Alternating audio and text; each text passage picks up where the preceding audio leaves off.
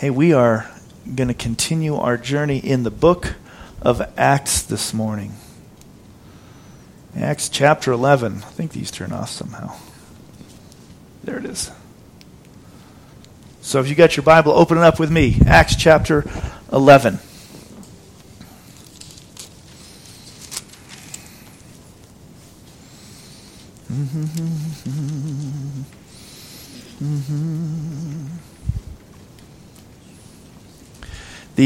The junior high is going through a curriculum by Creation Science Institute, talking about, this morning they're talking actually about the validity of the Bible, that we can trust the Bible.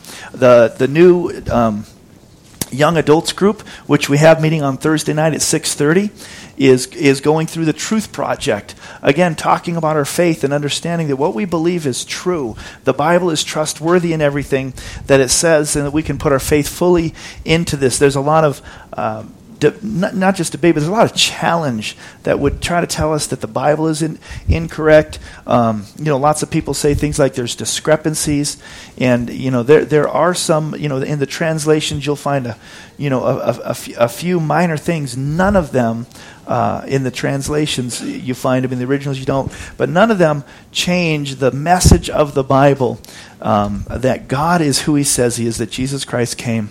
And so we're going to continue our journey this morning. And part of what we want to do, I'm going to do this morning, is just give us it's going to be a history lesson in some ways. So if you got a pen and paper, you might want to even write some things down, some terms that when we read our Bibles, we don't always understand, or you might not. And so we're going to give a couple little definitions as we go through chapter 11 in Acts. God bless this time in the Word. And just speak to each of us, Father, as only you can as we go through this whole chapter 11. In Jesus' name, amen. Amen. Acts chapter 10, if you recall, was Peter and Cornelius. Cornelius was of the Italian regiment. He was a God-fearing man, but he was not a Jew. And Peter going to him was really unacceptable for the Jews, because the Jews had no relations with the Gentiles, right? We've heard that term Gentiles. Let me define what a Gentile is, because we might not know, as even having this conversation this week, what exactly is a Gentile? A Gentile, the word in the Hebrew is goyim, and the word in Greek is ethnos, which, because Greek is similar to our Latin-based languages, right now you'd go ethnos. Well, that sounds like ethnic, and that's what it was. The word Gentile is a translation. We translated Gentile. Both goyim and ethnos really means nations. It means people groups. It's translated and understood in context as heathen also. So sometimes when you're reading the Bible and you see the word nations, it's the same word as it would be Gentile, which is ethnos in the Greek. Also, sometimes when you see the word heathen, the word in the Greek was also ethnos, because of the understanding that when they were writing this, they were talking about people that were other than themselves, but they were also heathen. They weren't God-fearing, and they weren't God-loving. And, it didn't... Now, Peter does refer to Cornelius and his group as a Gentile, but he wasn't a heathen. He was of another nation, but he feared God. He gave alms, and God saw that, and he wanted Peter to preach the gospel to him. Now, for the Jews, this whole thing is the beginning of the unleashing of God's blessings upon the rest of the world. And so, like I said, we're going to go some history here. Okay, Jew. Where that actually word comes from, if you notice, the word Jewish did not appear in the Old Testament until the book of Esther. It's a post-exile word for the Jewish people. We tend to think that the Jews are all of the Israelites. That's actually incorrect. So historically, I'll try not to bore you too much, but if anyone likes history, you may enjoy this. The tribes of Israel, which were the sons of Jacob.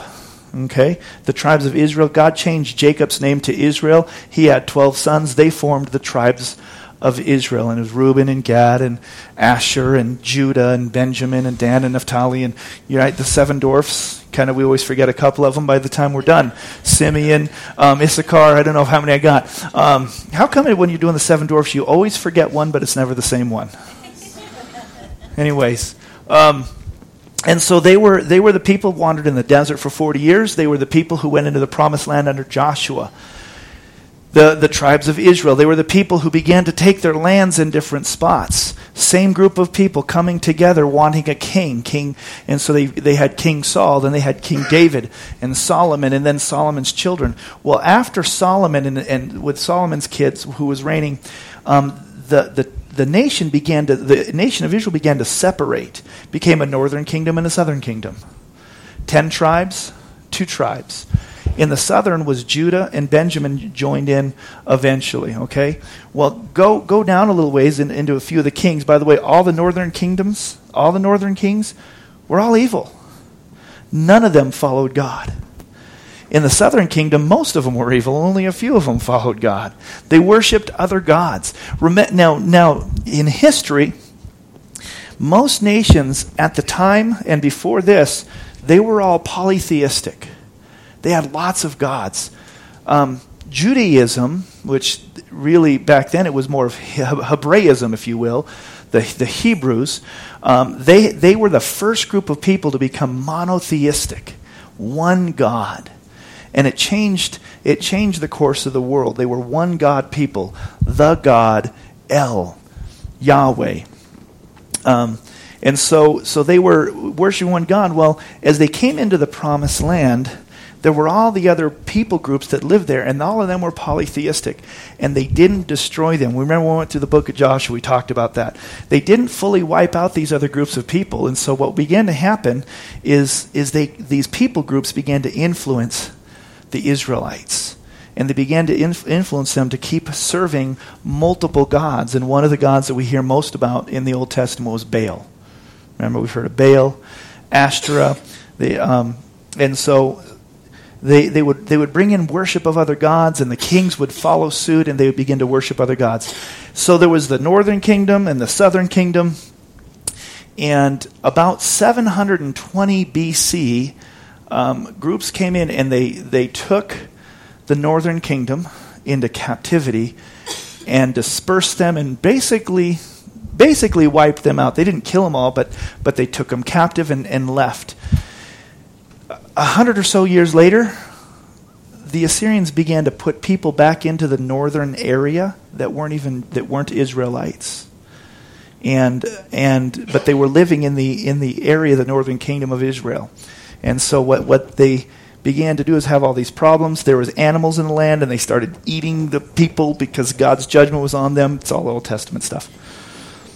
And so what the king of Assyria did, he says, let's give them an old Israelite priest to help them worship their old God, the one true God.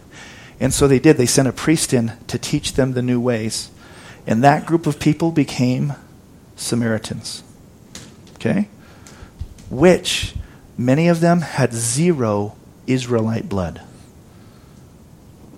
The Samaritans, some of them did. They began to marry with the few people left in the area. And so the Samaritans became what we would think of Jewish. They became Israelite in their religion, but they were mixing it with Assyrian religion, with all the religions of the Canaanites and all the people there. So that's the northern people, the Samaritans. So, and let me give you another one. Hebrews comes from the son of Noah, the son of Shem, whose name was Eber. And that's where they get the word Hebrew, by the way. Just, get it. Okay? So they're Hebrews because they're all part of this clan. We have the northern kingdom, the southern kingdom, which was Judah.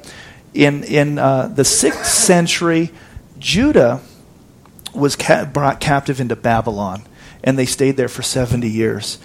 During that time, at the end of that time, they put them back, and the remaining Israelites, who was basically the tribe of Benjamin and the tribe of Judah, came back to rebuild the walls of the temple and reestablish now what's called Judaism. Judaism is because of the tribe of Judah. Jewish is the tribe of Judah. The other tribes do not exist. Anyone who says I can trace my ancestry back to Naphtali, they really can't. It's almost impossible because those tribes were totally dispersed and would have become Samaritans. Interesting, huh? So Jews technically are only from the tribe of Judah, which is the same tribe that Jesus is from. Same tribe that Jesus is from, the tribe of Judah. So that's kind of the term Jewish, Judah, Judaites, Hebrew. What else do they get? Samaritans and Gentiles. So I hope you wrote all that down.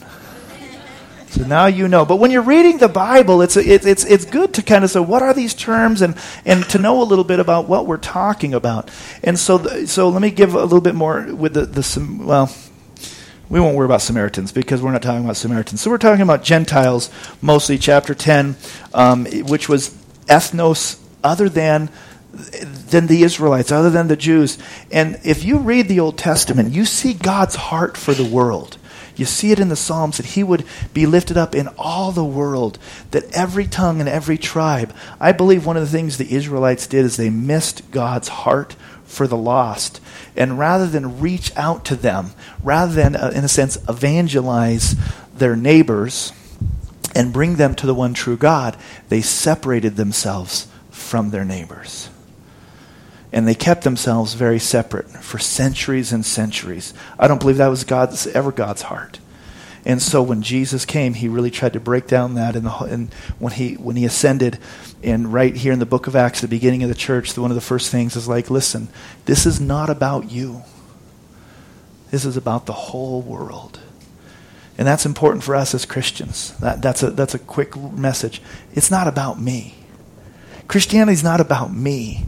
It's about God loving the whole world and what part I can play in being a blessing and reaching the lost. And so that's the beginning of the Gentiles. So at the beginning of Acts chapter 11, in my Bible, in the New King James, if you've got that, it says, Peter defends God's grace. Now, it's not in the Bible, so you only if you have a New King James Version will it say that. But what's about to happen is Peter's going to get called into account for bringing the gospel of Jesus Christ to the heathen, to the ethnos, to the Gentiles. He shouldn't have done that, they think. Don't do that. This is just for us. This salvation is only for us. And listen, in verse 1. Now the apostles and the brethren who were in Judea, also, Judea is the term for from Judah, and it was the area where they had settled. On a map, if you're looking at a map, it'd be over here. You've got Judea and Samaria and Galilee, and below Judea you've got Idumea. And so these are all the areas in the Bible you're talking about. They were in Judea. They heard that the Gentiles had also received the word of God. And when Peter came up to Jerusalem, which was the center of worship, the center of everything for the Jewish people, those of the circumcision contended with him, saying, "You went into uncircumcised men and ate with them?" And so Peter began to defend what he did. And he tells the whole story that we went over in chapter 10 that hopefully you guys have been reading up with us. And he begins to tell what happened. That he was in a trance. He was praying. While he was there, he saw a vision with unclean animals. And the Lord says, get up and kill and eat. And we kind of went through that. And then he goes to say in verse 12... verse 9, the voice answered, "What God has cleansed, you must not call common." He's bridging the gap between the Gentiles and the Jews. Then he begins to talk about, we're just going to go over these really quick, and I just want to hit a couple of things. I'm going to focus more starting in verse 19. This guy, Cornelius, he had a vision to send over and get Peter, and so he came back. And Peter says to them in verse 16, chapter 11, he says, "Then I remembered what the word of the Lord said, John indeed baptized with water, but you shall be baptized with the Holy Spirit." Because when Peter preached the gospel to the Gentiles, they received the gift of the Holy Spirit. They began to speak in tongues, and that was the sign that God was accepting them. That God loved this other group of people. And it was hard for Peter. I mean, if you remember in chapter 10, Peter actually had to explain to Cornelius, normally I wouldn't come to you Gentiles because it's not lawful for us to be together. But I'm going to make an exception in your case. And so it continue on. It says, if God gave them, verse 17, the same gift as he gave us when we believed on the Lord Jesus Christ, who was I that I could withstand God? This is a big part here. When they heard these things, they became silent. Then they glorified God, saying, then God has also granted to the Gentiles repentance to life. Wow, even those guys get saved. What an interesting mindset they had. Oh, God loves us and no one else. We got to be careful that doesn't come into our belief system. God loves us and no one else.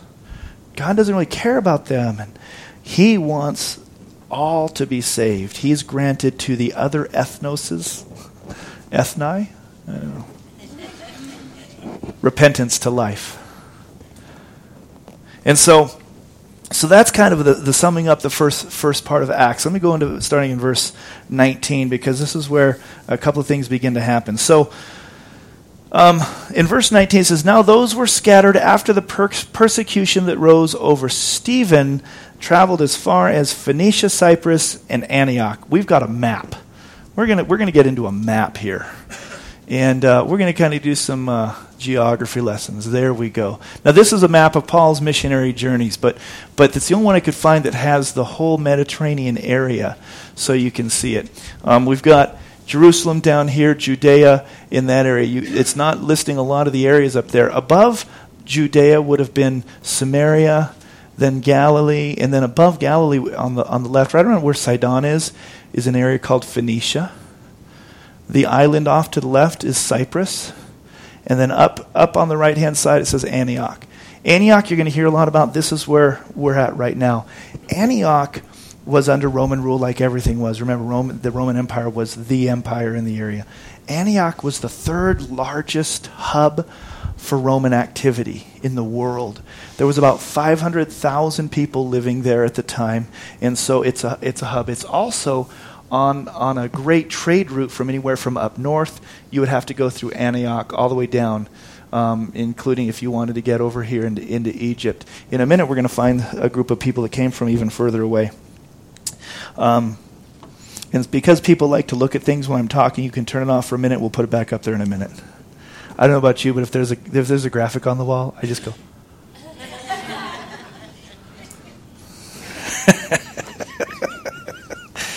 It says some of them were from Cyprus. We saw the island. And okay. Here we go. Actually, go ahead and put it back up because I'm going to use it already. They were from Sandras, Antioch, preaching the word, listen to this, to no one but the Jews only. I mean, didn't Jesus tell the parable about the Samaritan? And here they're still only preaching to the Jews. These groups, some of these people that were scattered because of the persecution over Stephen. Remember, Stephen was martyred, and everyone began to get afraid that they were next, and they were. They could have been martyred too. But verse 20, some of them were men from Cyprus and Cyrene, who when they had come to Antioch spoke to the Hellenists, preaching the Lord Jesus. Another term we're going to get into, and we'll look at the map. Does anyone remember anybody from Cyrene in the Bible? Simon from Cyrene. He was the one who carried Jesus' cross. Cyrene. That is a long way away. The Jews were in all parts of the world at this time. There had been so many upheavals in the Jewish nation. They were all, and remember, when we ever say the world and we're talking about Jesus' time, this is the world. You know, they didn't know of anyone else anywhere else. This was whenever the Bible says in the whole world, it was really just talking about the Roman Empire, which was pretty much everything on the map here. So from all the way from Cyrene up to Antioch in Cyprus, the people from Cyprus had a much quicker journey. They went all the way there to preach the gospel to the Hellenists. Who are the Hellenists? Greeks.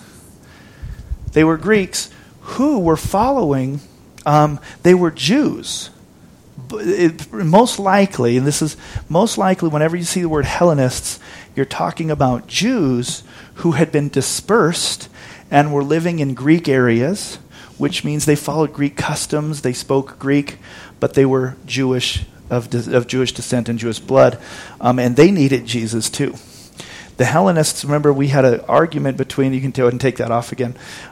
We had an argument between the Hellenists and the Jews about who was getting the food. Remember Acts chapter 6?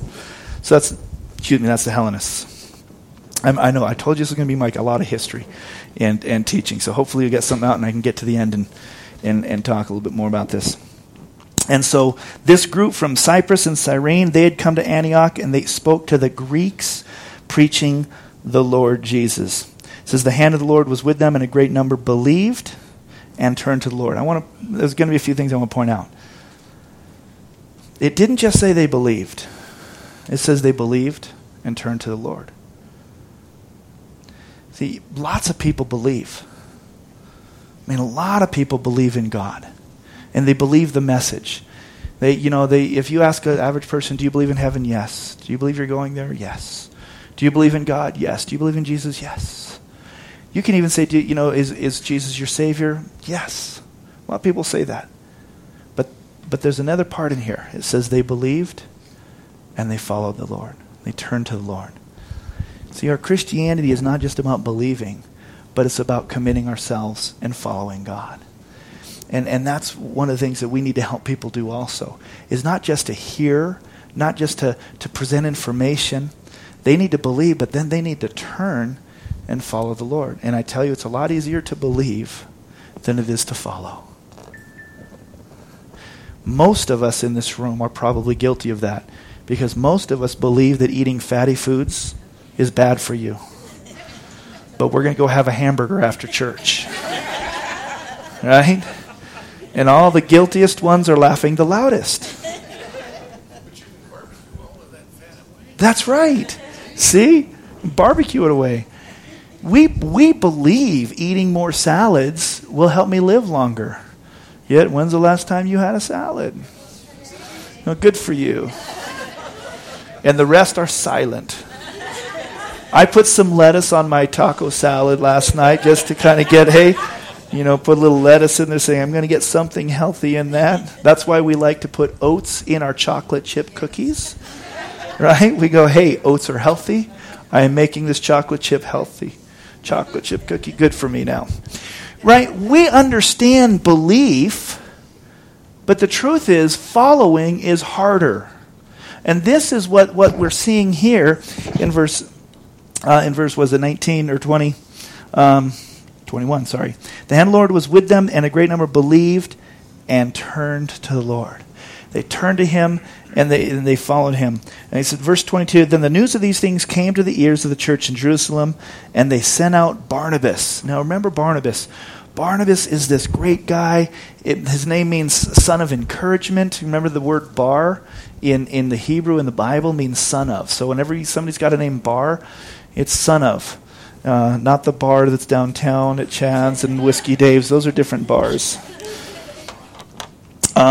And so Barnabas, he's the son of encouragement. He's a peacemaker. He wants to go in. He's faithful. And they picked the right guy for the job. Because in Antioch, remember, we've got Gentiles, we've got Hellenists, we've got Jews, and they all need Jesus.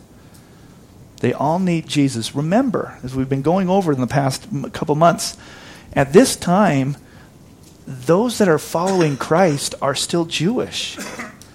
They didn't leave their Jewish roots. They found their Messiah. And they're continuing to be Jewish. In fact, really, there wasn't a separation between Christian and Jews for another maybe 20 or so years, and it began to separate more and more. And so they sent the right guy up there because he's just got such a good heart, and he's going to be able to bring in reconciliation between the groups and help to show that Jesus came for all of them. So way to go, Barnabas. We need Barnabases in our life and in the church. He says, when he came and he had seen the grace of God, he was glad and encouraged them all. Remember, he's the son of encouragement. Encourage them all that with purpose of heart they should continue with the Lord. Keep going, guys. Keep going. Don't you need to hear that in your life? Keep going. Don't give up. That's what I want to say to all of us this morning. Discouragement comes in. Questions arise. Don't give up. Keep going. I also want to encourage us to encourage others. Look for the people in your circle of influence. Look for the other Christians that you know in your life group. People get discouraged, and we want to come alongside of them like a Barnabas and be an encourager and help them to keep going and not give up. There's people that are still on their path to knowing Jesus. Maybe they haven't even fully believed that he is the Messiah, the one true God. And they're on there. Keep encouraging people. We want to keep doing this and bringing people to continue with the Lord. And then it talks about Barnabas. Barnabas was a good man. He was full of the Holy Spirit. He had faith. And a great many people were added to the Lord. Now verse 25. So I think what happens here is that Barnabas is seeing this mission field. He's seeing different groups, sects of people coming to Christ, and he's like, I need some help. I need somebody who can minister in this area. And so he went, in verse 25, says, Then Barnabas departed for Tarsus to seek Saul. Map one more time. In case you want to know where Paul's from, he's from there he is. Look at above Antioch, just a little bit to the left is Tarsus.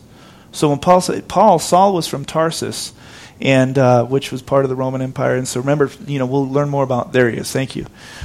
Saul is he's of Roman descent. He's Roman citizenship, I should say. So Barnabas goes there, but what's really cool is the word that they put here, the Greek seek, is not. It's really seek. It's not find. Okay? For instance, if you know where your friend lives and you're going to go get him, you're going to go find your friend at his address. You're not seeking him. You know where he's at. It's real simple. This is the same word. Barnabas didn't even know for sure where Saul was.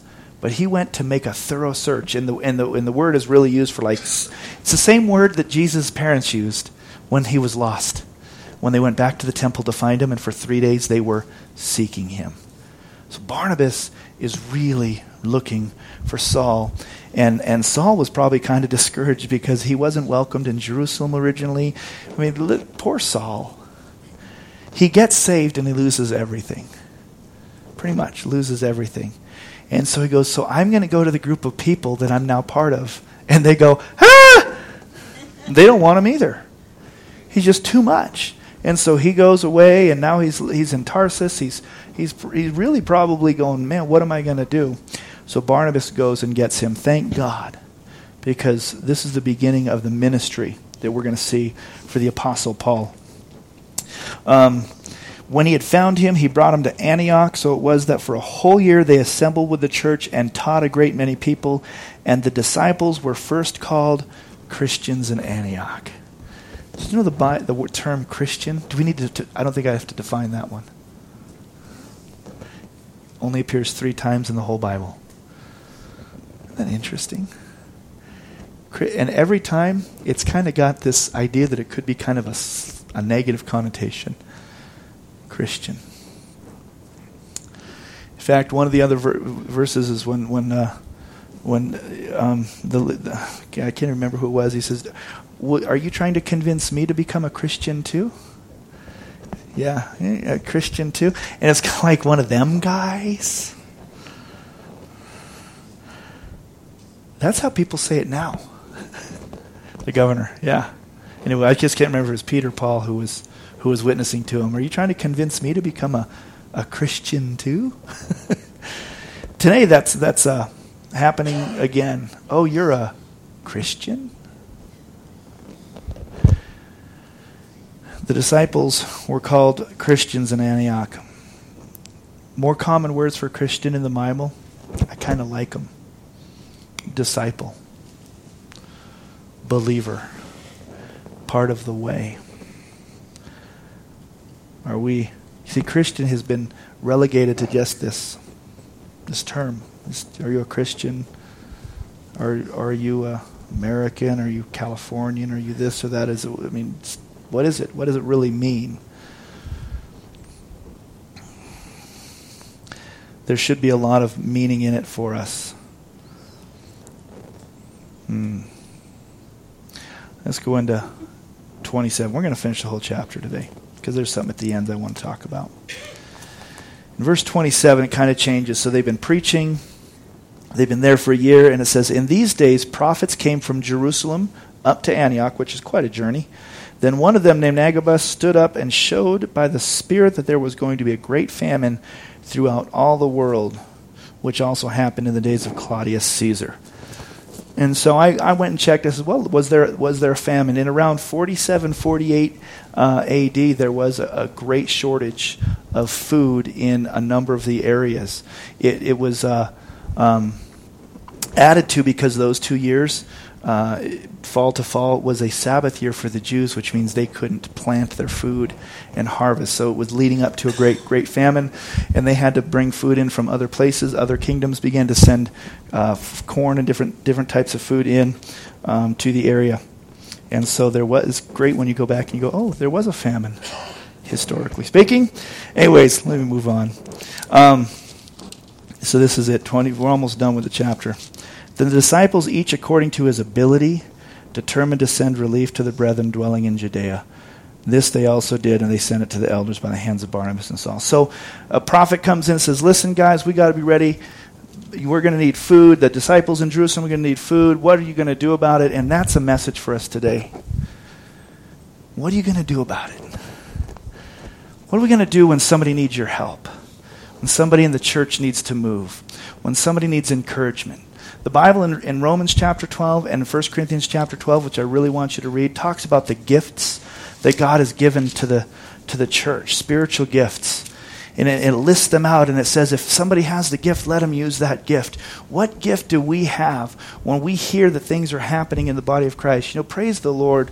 Last week we took an offering for Pastor Jeff and raised some money, and through the GoFundMe page, they're raising money for him. What other things might be happening in our life that you need to use your gifts? Now, here's what the way God works. He doesn't want you to do things that you can't do to help people. He just wants you and me to do the things that he's gifted us to do to help people. He's not asking you to be an evangelist if you're not an evangelist. He's not asking you to be a teacher if you're not a teacher. He's not asking you to be have the gift of hospitality. He's not asking you to be a leader. He's simply asking each of us to do what he's gifted us to do. In there it says that each gave according to their means. Whatever they could give, they gave. If the church would get busy giving, serving, doing what they could do, the world would change. The world would change. But it's uncomfortable. It's difficult. We've got people, you know, and not just in the church, but in the church we got people filling in and being obedient and willing to go and serve. There we have people, I see it happen on a weekly basis, people giving somebody a ride or taking people to the doctors, cleaning yards, cleaning houses. The body is being activated. How about you, individually? Are you serving where God would have you serve? Your neighbors, your friends, your family? Do you have a gift that you're holding back because you're a little afraid to use it? Do you have finances that God has been tugging at your heart saying, I want you to give this to this missionary or to this work? Each one gave according to his means. Let me read Romans chapter 12.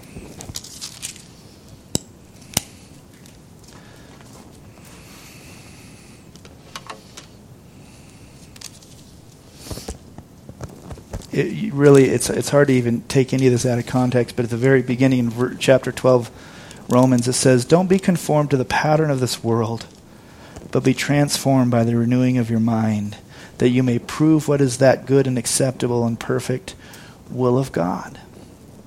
So we need our minds changed by the Lord so that we can even enter into some of this, what he wants to say. Verse 3 says, so I say through the grace given to me, not to think more highly of yourself than you ought. Think of yourself soberly, as God has dealt to each one a measure of faith. For we as we have many members in one body, all the members don't have the same function. And isn't that true? We see that all the time. We go, I am so glad God didn't give me that gift, that I would never be able to do X, Y, or Z. It says, we being many are one body in Christ and individually members of one another, having then gifts differing according to the grace that is given us, let us use them. Let us use them. If it's prophecy, let us prophesy in proportion to our faith. If it's ministry, let us use it in our ministering. He who teaches, in teaching. He who exhorts, in exhortation. He who gives, with liberality. He who leads, with diligence. He who shows mercy, with cheerfulness. And it goes on. Let us love without hypocrisy. Abhor what is evil, cling to what is good. What's your gift? What has God given you? Remember the boy who brought his 2 fish and his loaves of bread? That's all he had, and Jesus used it to feed the multitudes. You know, I think every one of you is a gift of God and has so many gifts inside of you, and I want to see us all using them so that we can see the kingdom established, so we can see the gospel preached, so we can see lives changed. If we look around the room or look around any situation you're in, there's somebody who's grieving and they need to be encouraged. There's somebody who's struggling and all alone and they just need someone to walk with them. Let's really be open-hearted, open-minded to see what God would have us do. Every one of us he's calling, but he's only calling us to be who he's calling us to be. You don't have to do and be what somebody else is. But I think all of us know when God is tugging at our hearts. Let's just go to him in prayer for a few minutes.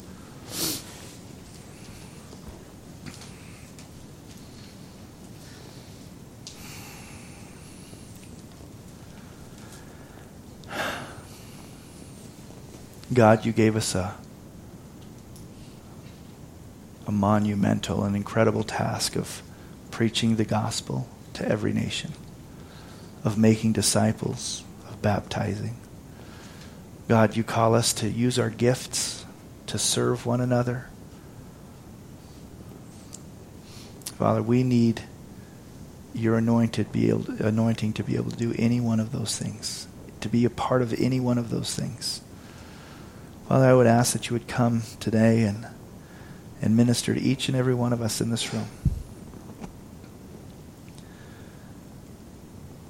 I thank you for the gifts that are represented in each and every person here. Lord, I pray that you would release us all.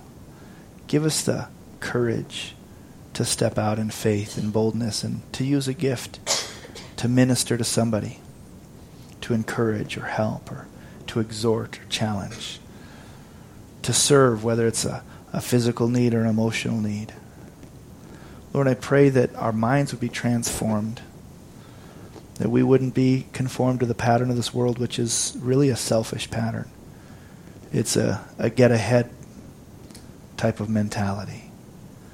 But Lord, that we would give of our time, our resources, our talents, our abilities to love, to serve, not just the Christians, not just the body of Christ, but to love the world, those who don't know you yet, who you sent all of us to reach also. God, I pray that we would find the places of ministry, which is just another word for service, to love people and serve people in Jesus' name. God, we thank you for strengthening us, encouraging us, challenging us today in this simple message. Lord, to go and to be your hands, to be your feet, to be the light of the world, the salt of the earth. And God, I pray that you would then help our eyes to be open to see the difference that we might make in someone's life and to continue to pour ourselves out in service to you and service to others. In Jesus' name, amen. Amen.